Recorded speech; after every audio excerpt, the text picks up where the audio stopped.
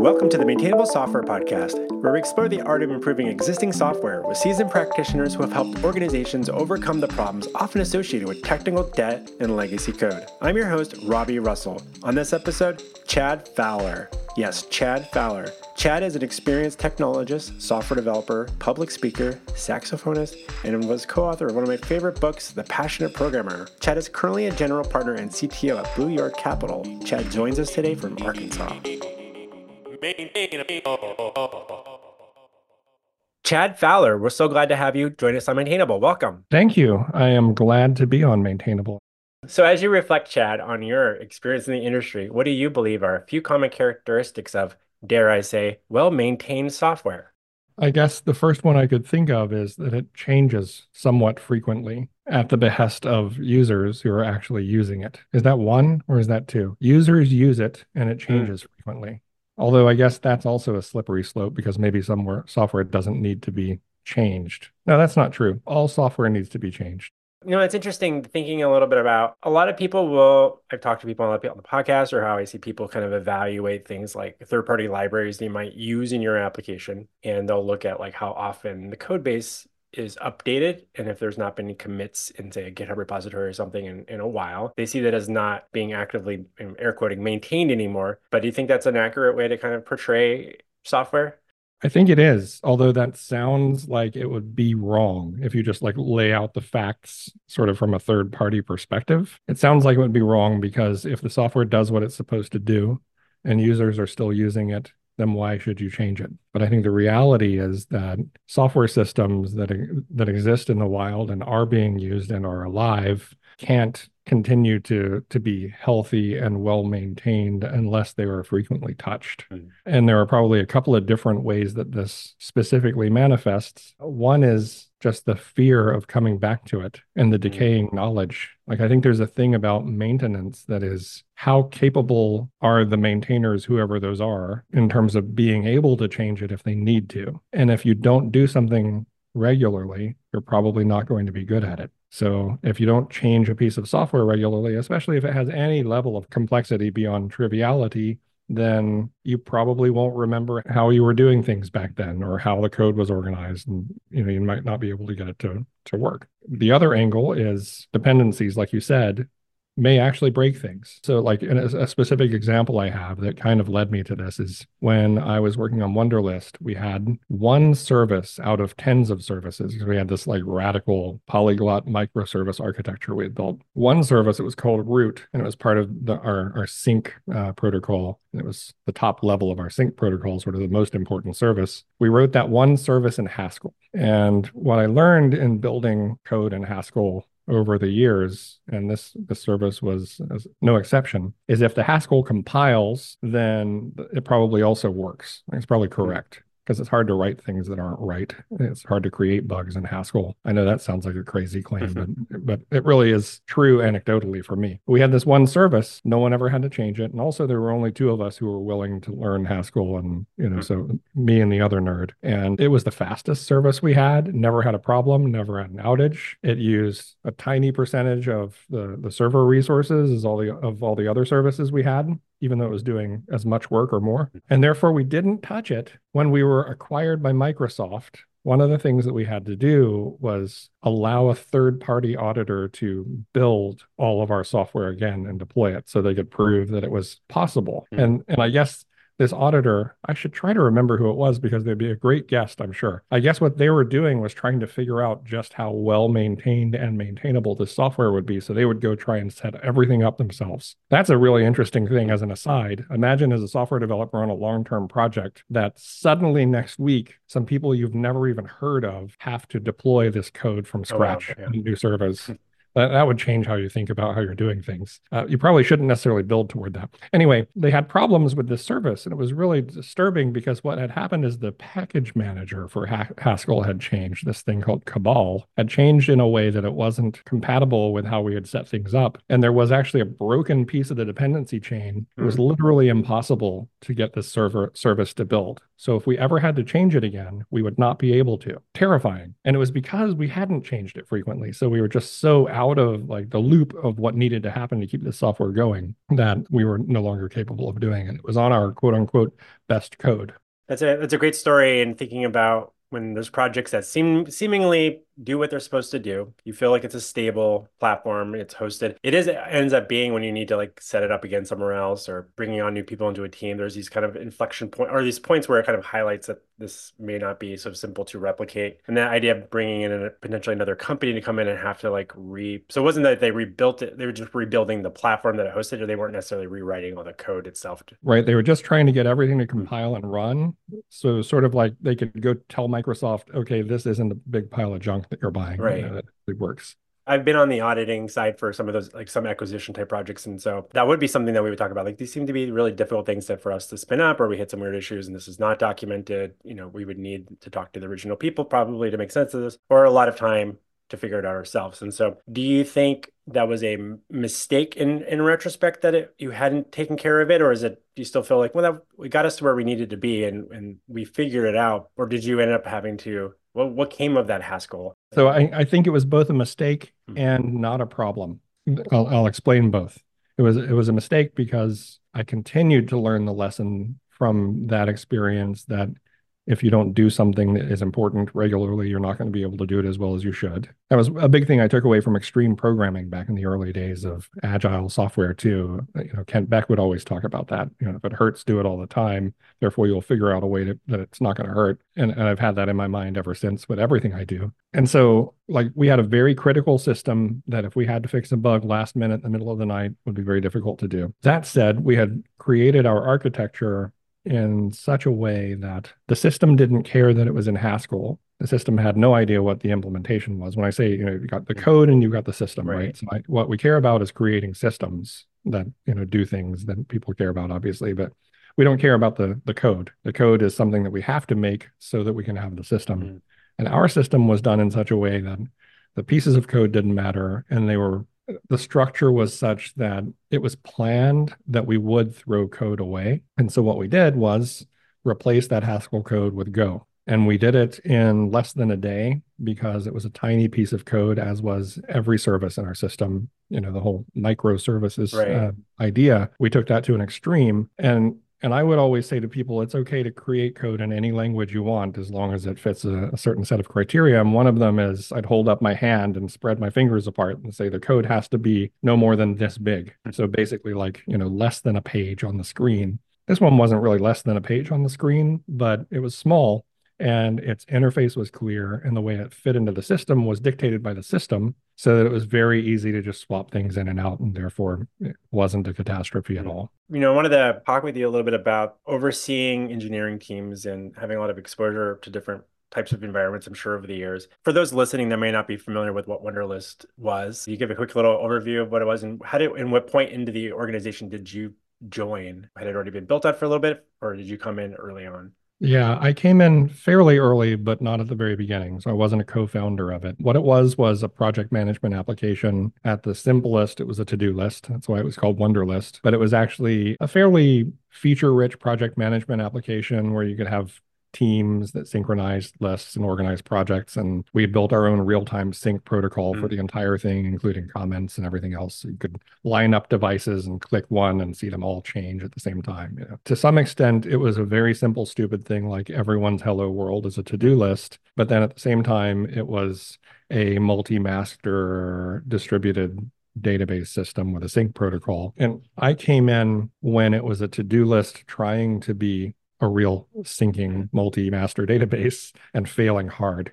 But the team had built something that users loved. It was already, I think there were 1 million users, but it had fallen apart and they decided to rewrite it. So they created this Wunderlist 2, which, was a big product launch, but also a full backend rewrite. And the backend that they created right before I showed up proved to be so incapable of dealing with the load and sync problems that one of the investors actually told me when we did Wunderlist 3, which was my version of the rewrite, if it works for more than a couple of seconds, you're doing pretty well. because Wunderlist 2 had fallen apart so poorly. Oh no.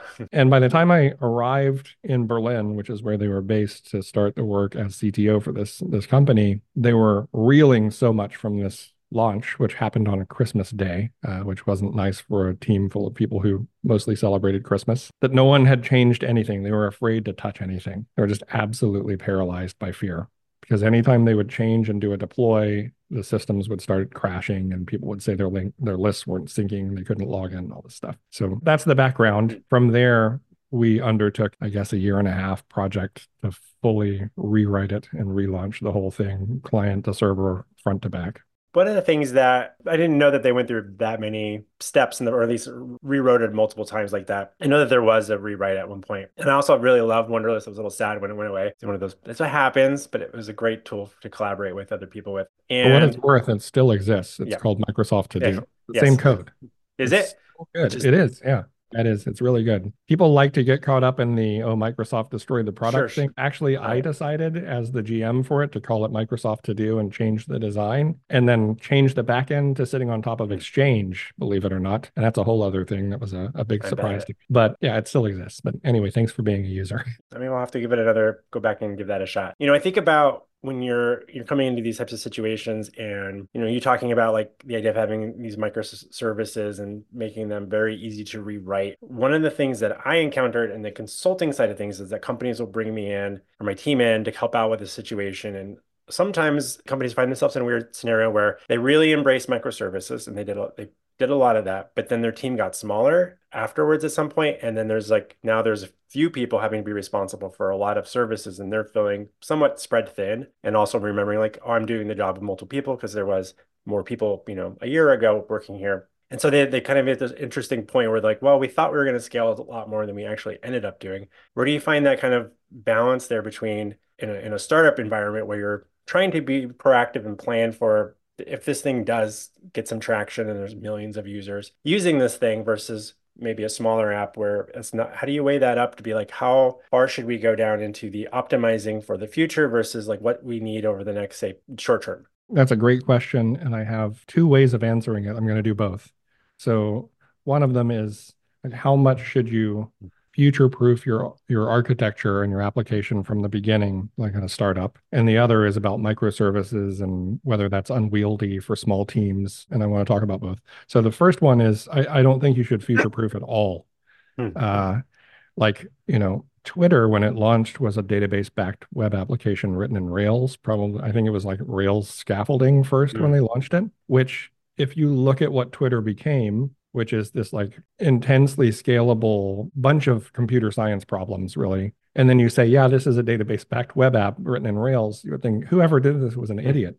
But actually, they had no idea where it was going to go from a business perspective. So had they not created the stupid version in the beginning, quote unquote, they never would have actually had the problem that led them to have to create this like really elegant architecture that the team created in the future. Had we not had the massive fail whale, embarrassment scaling issues, then the choices that were made that led to those would have meant they never would have had the fail whale and they never would have had the success afterwards. So, in general, I think whether it's that or Wunderlist was like a PHP application in the background, the most naive PHP application with whatever the grossest front-end client, write it in HTML and deploy it on iOS thing was at the time. I can't remember what it was called because it was many years ago. That's what they did at first, and users loved it.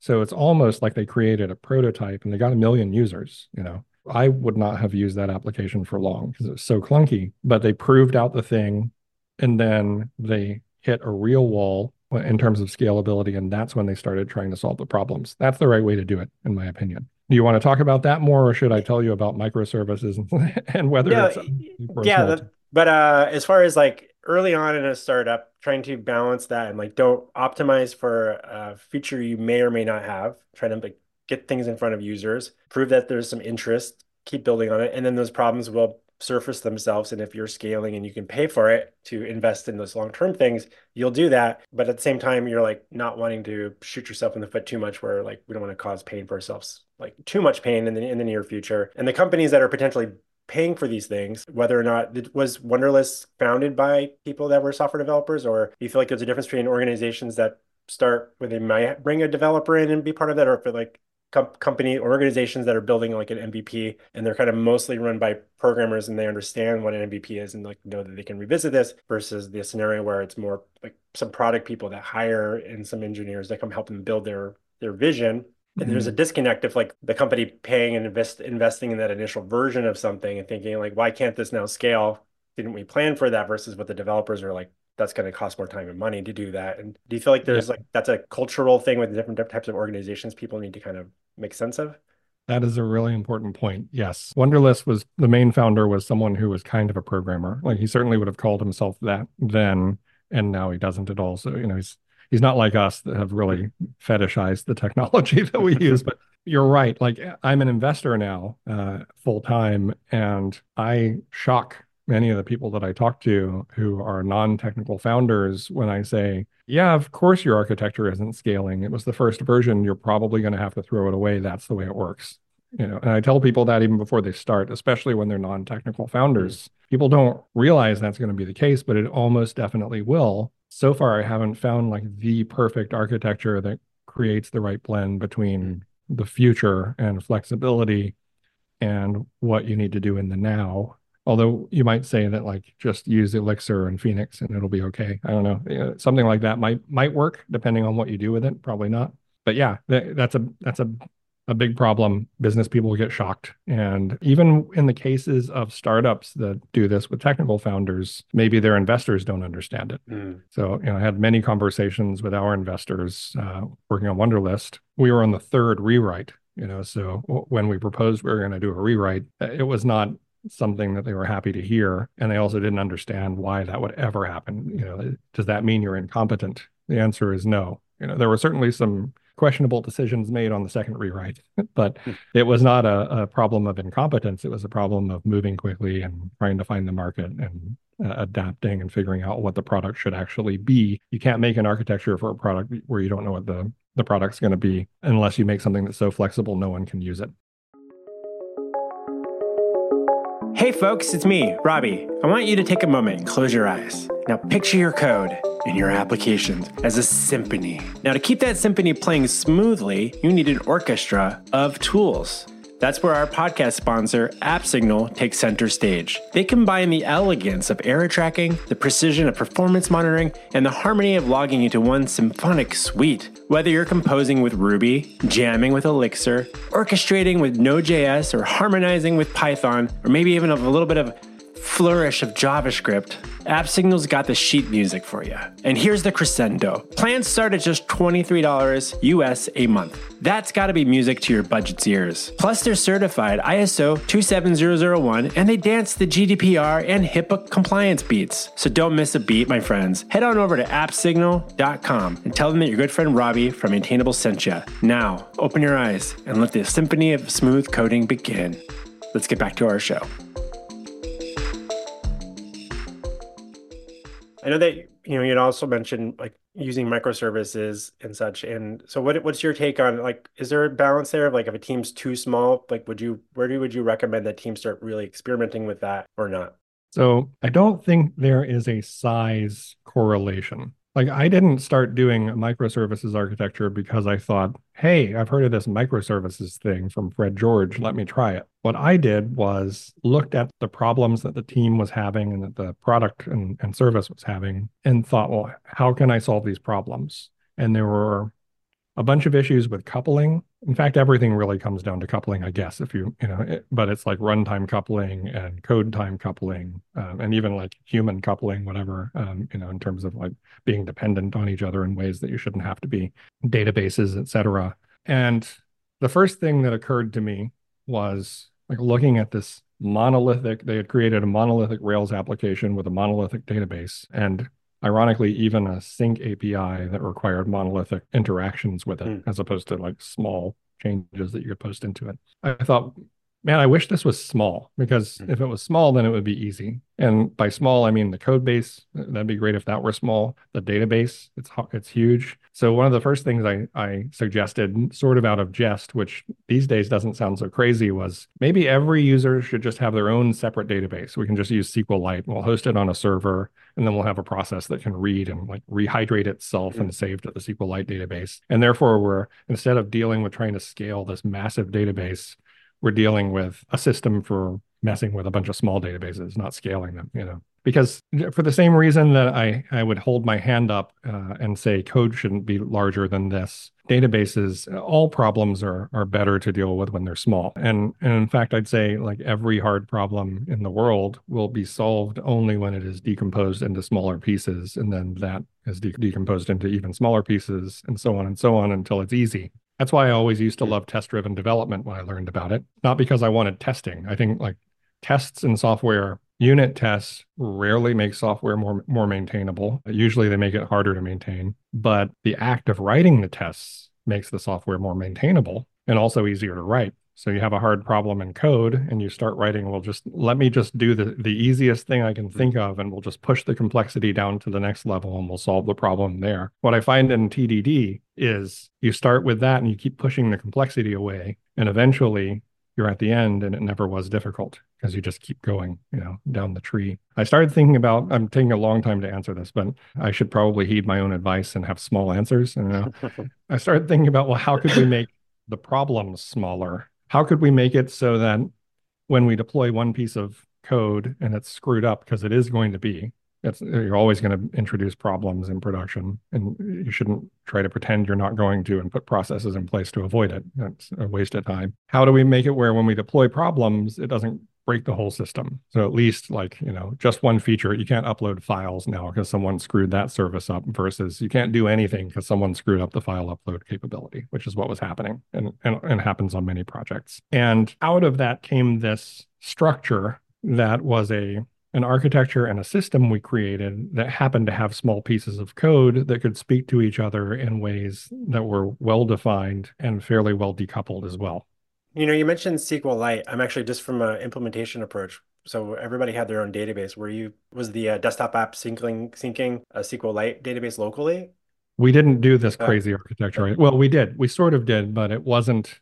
This was really just to get into people's brains. How can we make this into small problems? The ultimate architecture that we came up with and how it overlapped with this idea was, of course, local first. So on the client, you had probably SQLite because most clients have SQLite somehow. And then on the server, every client would connect to a Scala actor. So basically like an Erlang process. And that Scala actor would act itself as a client, and they were connected via WebSockets. So the Scala actor would deal with synchronizing with all the backend systems, and it would do it on a really fast network connection because it was on a server. But then it could maintain its own in-memory representation, and it could even like save that in-memory representation out into a cache file that it could then load next time it boots up. The sort of common Erlang process pattern. Though we did have databases that were large in the background, we still were able to sort of interact as if we had these small SQLite databases that I envisioned. And then we did the kind of cheap, crappy version of sharding where we just at least took every table out and put it into a separate database that could be on a separate service that could therefore have, different kind of scaling bottlenecks and whatnot. So we broke the massive database into a bunch of massive databases, honestly, and never had to break it down further. In those types of scenarios, you mentioned that you didn't really care what people were using to build in those services. Did you kind of keep like a core group of like, these are the technology stacks we're okay that you're condoning to use as a team? Or do you kind of let that be a little bit more, let the team decide on a case by case basis? It was case by case. And it was even okay if you were an intern and by a whim you wanted to do a service in Ponylang or something, and I just use that as an example of one that's, not in the top 10 programming languages in the world. That was an intentional choice I made. Sort of like through my career, I've been collecting ideas that I want to, or idea isn't the right word because it sounds like you're going to join a Frankenstein shop if you're working with me, but it's more things that I have determined are lessons that I've learned. And I say it that way because I might be wrong, but I've determined that there are lessons I've learned. And that was one where I just didn't want to have a team with anyone who was cynical because they didn't get to use the technology they wanted and they felt like they were stuck.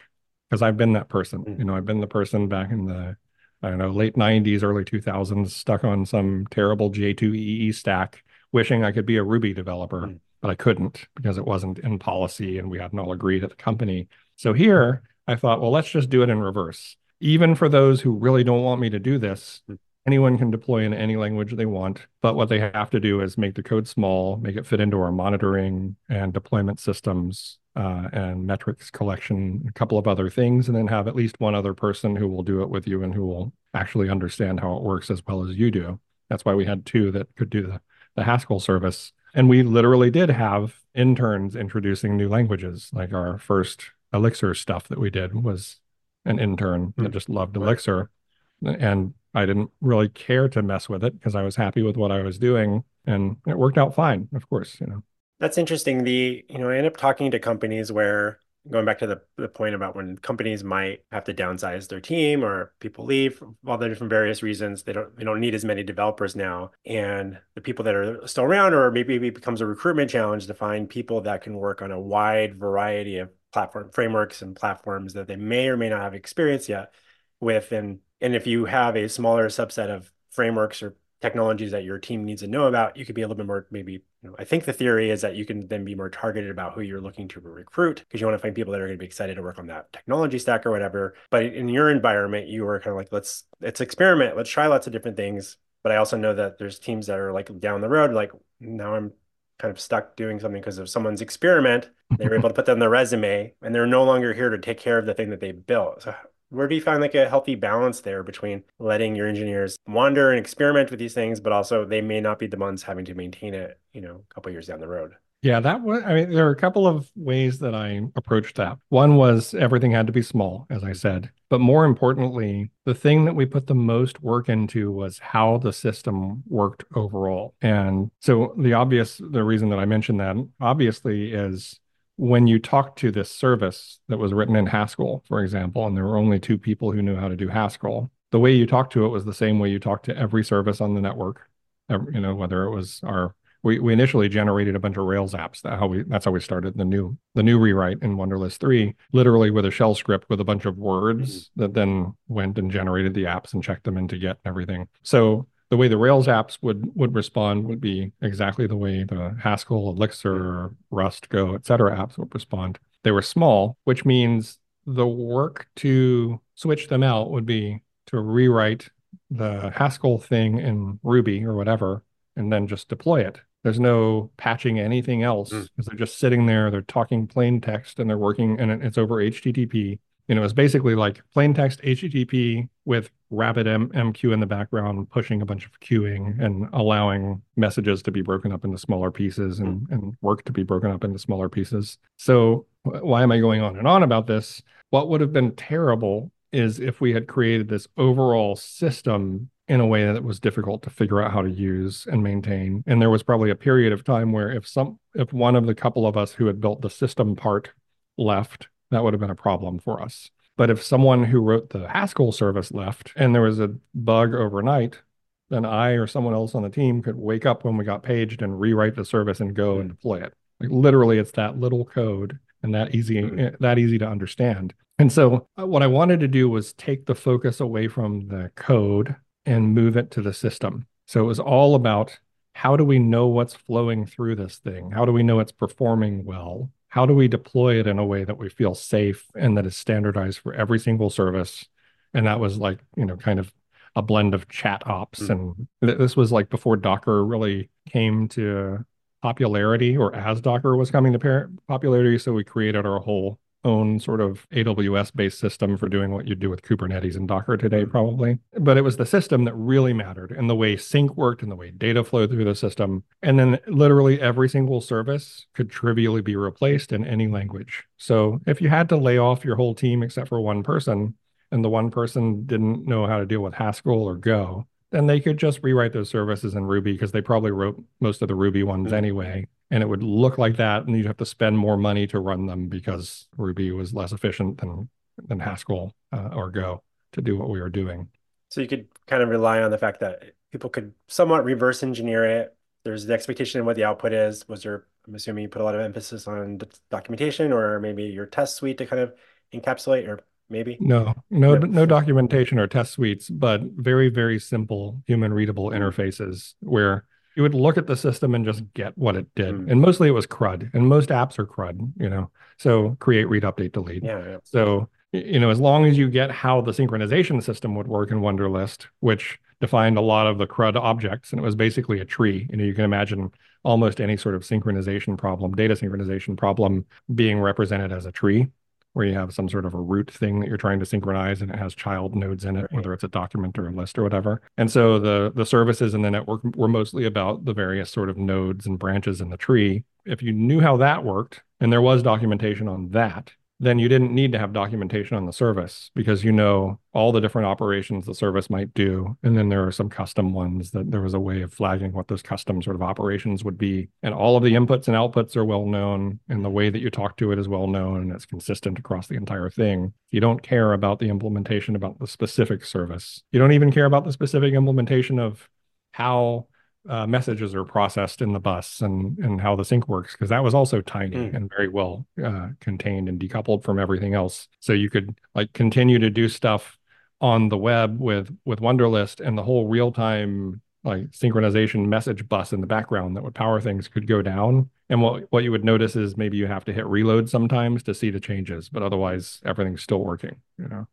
That's fascinating. I'm curious, you mentioned that during the acquisition process, whoever company's acquiring a piece of software, they're doing their due diligence and reviewing the code and maybe going through the exercise of maybe trying to see if they can get the app up and running. Out of curiosity, was documentation something they pointed out that was like problematic and something you had to address at that point? Or was it like, no, we could figure it out. It just took a bit of time to do that. And Microsoft was like, okay, great. Or did they have an expectation you didn't do enough of documentation to make it make sense for this acquisition process? I think they mentioned it, but no one really cared Okay. when Okay. they saw how it worked because there was documentation for the full system, as I said. And when you really opened, like lifted the covers on any of these other little small systems, Mm. you would get what we advertised. You'd get, oh, this is a trivial thing that anyone can figure out, anyone can replace. We could rewrite each one piece by piece in .NET.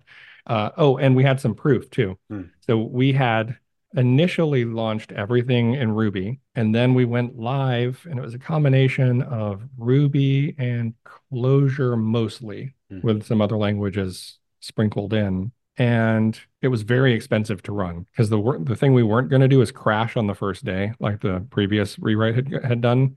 So I think at one point we had 800 EC2 image like servers running to process the load for the launch, and there was no blip. It was a very easy day. And so to save money over the next couple of weeks, we rewrote like a third of the code base in Scala, service by service, and didn't tell anyone in the business other than, I was the CTO, but we didn't like go to the CEO or the board and say, now we're going to do this rewrite. We just did it. And the code changed dramatically from there. I think 6 months later, more than half the system had been rewritten on the Oh, back end. that is so the opposite of what I expect to hear from organizations, or like thinking about, at least on the podcast, I'm always like, at what point do you feel like it makes sense to look into a rewrite? But do you feel like a rewrite in the context of it? Well, these are small little individual pieces of the overall system. We're not doing a rewrite of the whole system. We're just kind of going in and being strategic about certain areas that are maybe not super performant or what. And if someone wants to experiment with something else, it's going to save us some money, and we're going to reduce the number of EC2 images being run right now. I'm assuming that was like a big part of like, how do you help the organization save money now? And it's not just like, just throw, like the one for a long time is like, just throw more hardware at it and that'll be the problem. But it's expensive also. Yeah, going into the launch, the priority was keep it up and make it perform. After that, the priority was don't run out of money because of how we're running this Right. thing.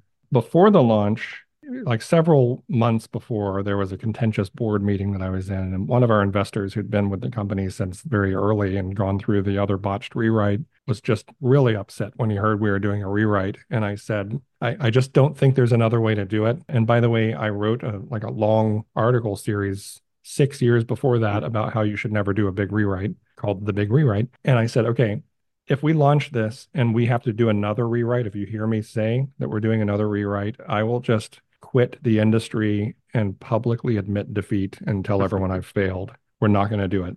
And so we did rewrite a bunch of the system afterward, but we never told him. And we never, I would say, incurred the cost of the rewrite. We certainly incurred the cost of typing the code in. But imagine it had been in a monolith and we were trying to save money. It probably would have been a rewrite, right? So like I hate to hear that a team is about to do a rewrite, but I think that's because in my career, and there have been a ton of these, what happens is I encounter a project where the system and the architecture need to be replaced. The database, the structure of the database, things that are really hard to change need to be replaced. And so you have no choice but to just kill it and replace it. And what we did here was more like how a human body continues to exist while its cells are constantly dying. I mean, like you and I are just puddles of death right now. Everyone listening to this is just like constant death and rebirth constantly. And that's what I was trying to go for, because I look at myself and I think, well, I don't maintain myself very well, but I'm still here and I'm almost 50 now. So how does that work? Well, a bunch of different things, but one of them is this constant renewal that biology has evolved, and that's how I thought about small components in the case of Wunderlist. And we're only talking about Wunderlist, but really this is still very much how I think about systems. So you can, it's not just a story about Wunderlist, it's really a story about how I think about systems and what I've learned in my whole career. Small components, not only that can be replaced, but should be replaced constantly. I sort of started the podcast with that. Like if it doesn't change all the time, then there's probably an issue with it. That's also the case with servers. Like I remember in 1999 being so proud that my huge Sun server I had set up at GE was running for over a year, without being rebooted, because that's the way you thought about things back then, uptime. Now, if I see a server has been running a process for a year, I think, oh God, how can we deal with it if it goes down? Or how can we replace it? How can we upgrade it? It's scary. But if it's been changing constantly all day, then I know change is something that it's good at. And that's what well-maintained, and maintainable software needs to be, is good at change. So I think we created a system that didn't need to be rewritten because the components could and would be rewritten frequently. I've even thought of like over time of like, what if there were some sort of a system, maybe as an experiment, where you create an architecture with, a good way for pieces of code to communicate, and then you put rules into your, I don't know, get pre-commits or post commits that literally delete code on occasion. And so you can't actually get the build to pass unless you rewrite a function or, whatever that means. You rewrite some piece of the code. I think that might ultimately be good. That would be annoying in the short term. It might be an interesting constraint to put on a team and see what happens. Just remove this bit of code and see how you address it. That's interesting. One of the other topics I wanted to dig into with you, I was looking through my notes and highlights from one of your books, The Passionate Programmer. That's coming up on what, 15 years? Yeah, the first edition of that book was in 2005, so it's almost 20 years. But it used to have a different name. It was called My Job Went to India, and all I got was this lousy book. Thinking about the state of the world, the state of at least maybe our industry, the tech industry, and we're recording this, it's middle of January 2024, continues to be a lot of layoffs and stuff happening and in the industry. Having been around the industry for such a long time now, do you feel like there's anything surprising or atypical from this kind of time that we're going through versus say the other the .com, the 2008, the other things that people often cite as being other these moments in the industry? And like, what's your kind of take and read how to compare to past cycles? There is one huge difference. So like past cycles where developers were laid off were almost entirely about economic cycles. Now we have one of the biggest changes in technology I've ever seen, specifically poised to totally disrupt how software development is done. And I would be surprised if that doesn't cause just mass casualties in the software workforce in terms of jobs. And I'm talking about AI and LLMs and this whole sort of thing, probably quite obviously. So I don't know. I'm a VC now, which means I don't actually have to write code if I don't want to. I do still every day write code for my job even. But I think to myself, man, if I were, let's say 10 or 15 years younger now, I would probably be pretty stressed about this moment, about what I'm going to do with the rest of my career. The way I think I would approach it is I would start thinking about software agents as my colleagues and then figure out how to create software such that they are maximally productive along with me. Mm. And in fact, one of the questions I would have, like, had you asked me, how do you make maintainable software? The answer might have been for whom? Because I think there's a time coming, I will say in the near future, because no one's going to check me on it, where it is mainstream to have software writing the software for us. And certain architectures will do better for AI agents than others. Like probably the architecture I created at Wunderlist is similar to what you would want to do. But I bet, and I haven't done really the thought around it, I bet there are things that you might even lean to in an architecture for software agents to collaborate in that would be bad for the humans. So there might be trade-offs that you make that are pro-agent and anti-human in order to be more productive or to make it easier for the agent to maintain. So yeah, I think Mm. everything is changing, and it's fascinating. It's exciting, but also sort of scary. Yeah, it's scary, and I'm assuming you think it's scary because it's just a big unknown. We don't quite exactly know how this is going to pan out. I mean, curiosity, are you playing with much tooling yourselves as are you taking advantage of Copilot or anything and trying to integrate that? Do you have Yeah, to? I don't like the Copilot type approach, which isn't to say that I think it's bad. It's not what excites me the most. Like Copilot, I feel like that is a way to make your editor much, much smarter, and it's still very focused on a programmer typing things into an Yeah. editor. I think it's not short-sighted because it's revolutionary, but if you sit on that as what the future is for AI assisted software development, that's short-sighted. I'm more excited about processes that can do things. Like imagine, you don't even have to imagine GitHub, which is the primary repository of software in the world at this point, because it was created by programmers for programmers, really good programmers for programmers. Everything is API drivable, everything's Mm. automatable. Even PRs, issues, comments. Like I've known for many years that there's no way to know whether there's a human or a bot doing the things on GitHub. And Mm. we've seen negative stuff happen because of bots, and we've seen positive things like Sneak SNYK, a security company. The first one I saw and met where they were doing pull requests using bots that would help upgrade your dependencies, like what Mm. Dependabot does today too. And a light bulb went off, and I realized, oh, this is okay because GitHub has created this concept of a pull request, and everyone's used to doing a review. So we don't care if it's a bot or a person Mm. because at least someone can go do the review and it's a separate step. Right. And I look at something like GitHub now and I think, imagine if there were an economic incentive to like fix all the issues in all the major open source projects. Mm. Well, what I would probably do as a software developer now is work on writing bots that try to fix the problems in these repos so that I can get paid, and then I could just let my bots run all the time. And I imagine a scenario in the future where there is this sort of maybe this is like going to be dystopian, Mm. but there is this like economic drive and competition where people are just pouring all their resources into building maybe even like specialist bots that can do stuff in software repos, and they get paid for the performance of those bots. And it's like totally inefficient because there's duplicate work happening, but it's Mm. not people doing it, so it's okay. Like that's the sort of disruptive sort of activity that I'm more excited and terrified of. We'll be back with our interview with Chad in just a moment. Hi, it's me, Robbie. I just want to say thank you for making time to listen to the podcast. If you're finding these conversations valuable, please stop right now, share the URL with your peers in your Slack channel, Discord, LinkedIn, email. Just like send a relative you haven't spoken to in 3 years a link to this episode and say, hey, you should listen to this episode with Robbie and Chad Fowler. Or you can just go to Apple Podcasts and write a review, leave us a 1 to 5 star rating. Be honest. You don't have to, I'm not looking for 5 stars all the time, but please spend a couple minutes doing that. That'd be amazing. Also, is there someone you think I should interview sometime on the podcast? Shoot me an email to Robbie with a Y at maintainable.fm and state your case. And now, let's get back to our interview with Chad Fowler.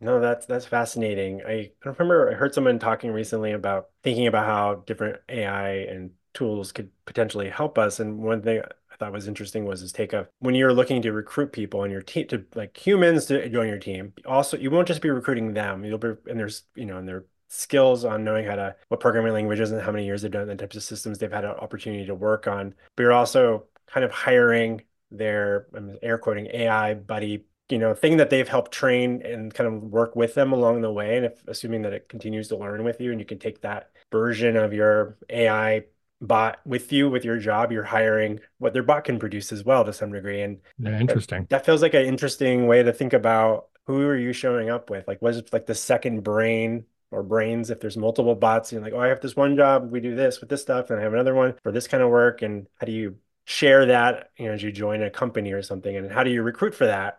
Yeah, I like that idea, although there are some problems with it. Like it got trained on your last job from the code that you and other people did, that sort of stuff. The other one is like, why would I have a special one Mm, that I bring with me?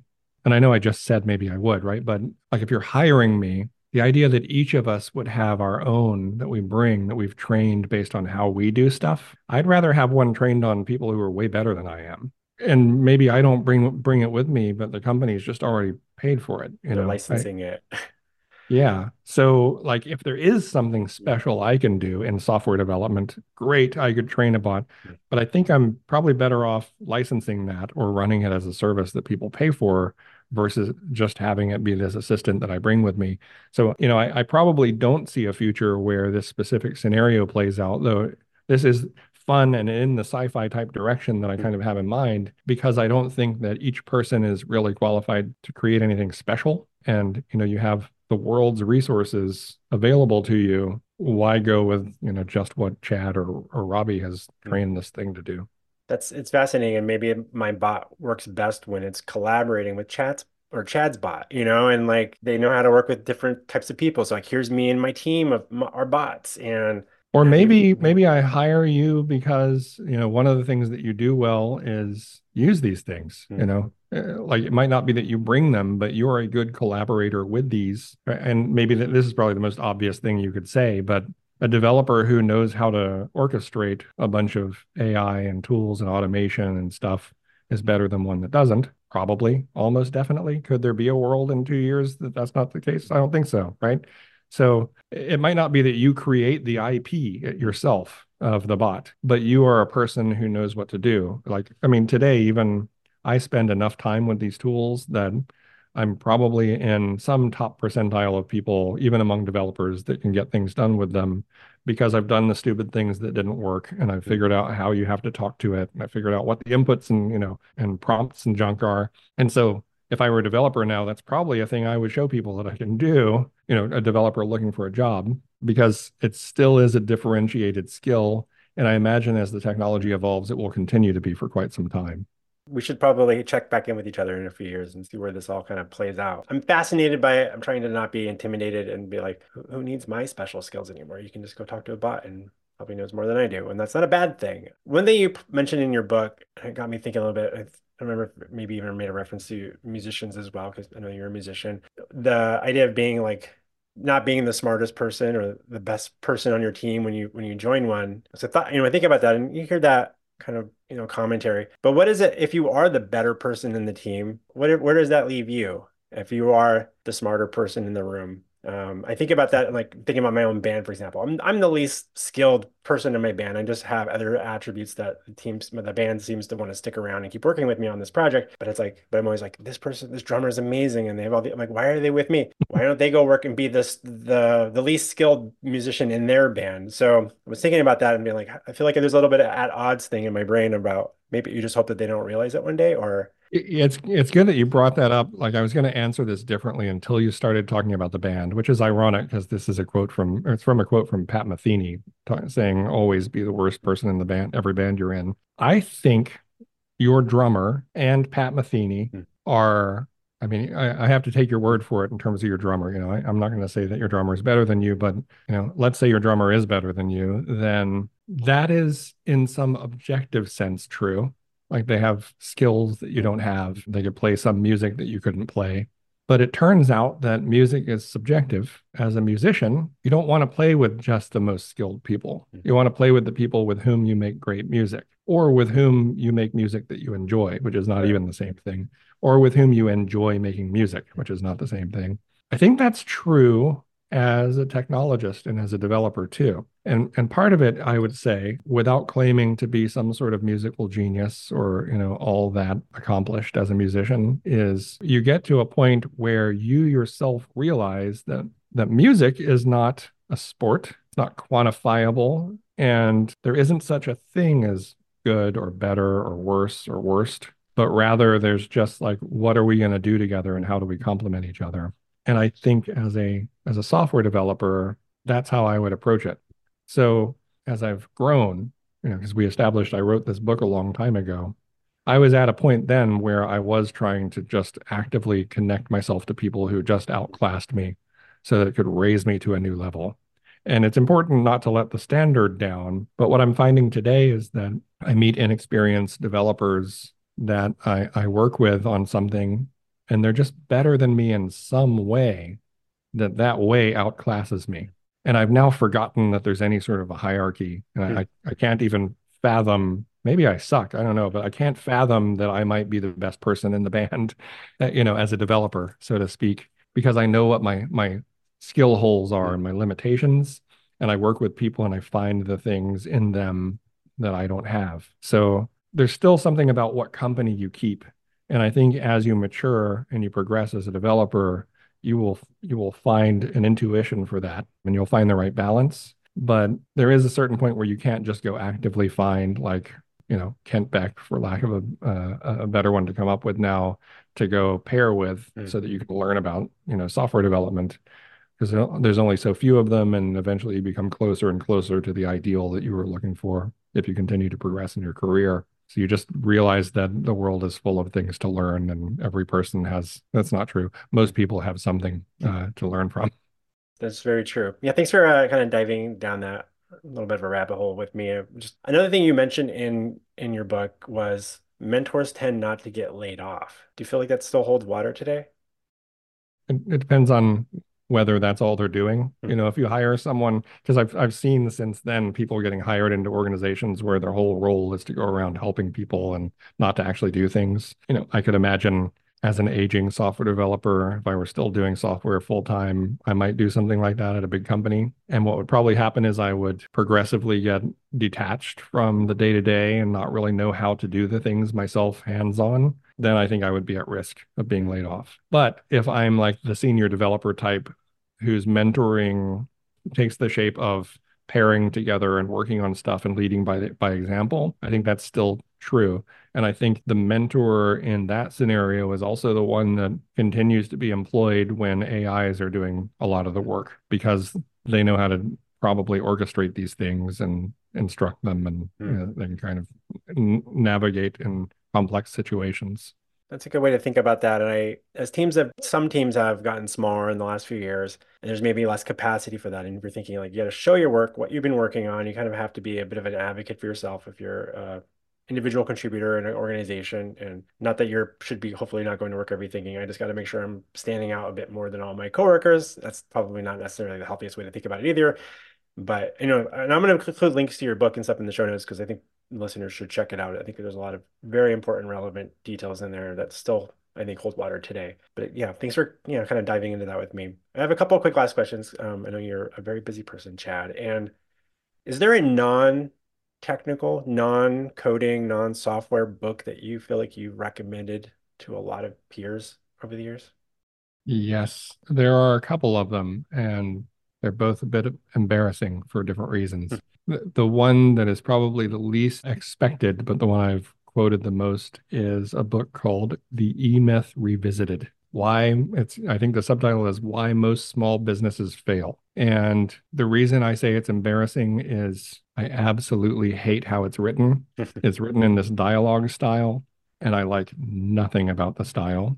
And if you start reading it on my recommendation and you don't remember that I said that, please let this come back into your head. It's not because it's a beautifully written thing, but the concepts are really important and have shaped a lot of my career, both in and out of software. And the sort of core thing is the author talks about how people start a business because they love a thing, so they want that to be what they do. So they start a business, and it turns out you don't get to do the thing when you start Yeah. the business. You have to manage a business that does the thing. And most small businesses fail because people still want to do the thing, and they forget that they're doing a business.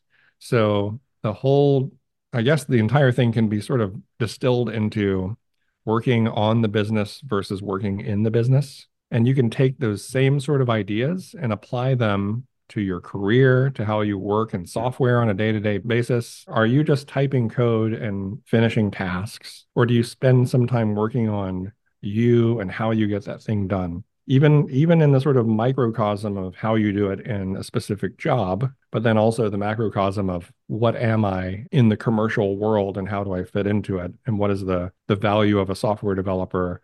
And how can I make sure that I'm the best version of that thing based on the value that I provide, not based on what I do day to day in an editor? And I guess like the very specific thing that he talks about that has really inspired me is breaking down, recommends to business owners and new entrepreneurs to create an org chart for your company, even if you're the only one there, because it will help you to figure out how to break what you do into a system, a hierarchical system with clear interfaces, and one big job broken down into a bunch of small jobs. Yes, there is a theme here. And then what you can do if you do that is you can go look at each node in your hierarchy and say, well, how do I measure success of that thing? You know, if I hired a VP of whatever that is, how would I tell them how to do a good job? How would I measure their success? How would I communicate with them? What do they need to do a good job? You can then sort of role play if you do this for yourself and say, okay, now I'm in VP finance mode. This is how I describe what that is. And these are the outputs of what I'm supposed to do as VP of finance, even though I actually have all the jobs, you know? So I find it to be very inspiring despite a bit of a dull read, but I highly recommend it. I second that. It's been a long time since I read it, but one of the things that always stuck out with me was there's some flashbacks to the org chart exercises and stuff, but thinking about you going and doing in a job for a while and setting up the system and process and then trying to put yourself out of that job by bringing someone in or someone else or automated solution, whatever the thing is that's going to take care of the majority of Yes. that. And you keep it and you can keep tabs on it, but you should kind of go around and then tackle the next thing and just kind of repeat that process. And that helped me think about a number of things for my company over the years. And it's like an ebb and flow thing. You might have to revisit those roles again, you know, and take them over again and then but know that you have some confidence that you can experiment it with differently in the future. Maybe it was the wrong person or maybe you didn't do a good job of organizing that work and so you take that feedback cycle. What was the other book? Zen and the Art of Motorcycle Ah, Maintenance. And that one is also embarrassing, but only because it's maybe too obvious. That's the sort of book you mention when you want to sound cool to a yeah. certain subset of people. But just the whole idea of so deeply scrutinizing what quality means had a big impact on me. And that's why I've read it twice, which I don't normally do for books. And that's why I would recommend other people read it. We'll definitely include links to those both in the show notes for everybody. Where can people best follow your thoughts and ruminations about software development and the tech industry and the unknown future of AI and your career online? I guess I'm still mostly on the social media site formerly known as Twitter as Chad Fowler. I'd like to be somewhere else, but I can't find the community that is vibrant enough yet. Ironically, LinkedIn is also a good place. I'm finding these days that posting things on LinkedIn actually attracts the sort of people that I want to talk to about things. But yeah, please do find me there and say hello. And if you want to talk about these things, I would love to chat both in these platforms and even over Zoom or whatever. That sounds great. If I recall, if anyone out there is working on a startup project, and are you open to talking to new apps and startups right now? I am. Yeah. Yeah. We do early stage investments. I'm at Blue Yard Capital, and I can guarantee we were probably one of the nerdiest VC firms you ever talked to, in hopefully a good way. But yeah, I'd love to talk to people who are doing things, especially around stuff like generative code and in any form of what I was talking about earlier. Very interested in that right now. I'll definitely include a link to your organization, your VC firm as well in the show notes. With that, Chad, it's been such a delight having you join us on Maintainable. Thank you for stopping by to talk shop with us. Thank you.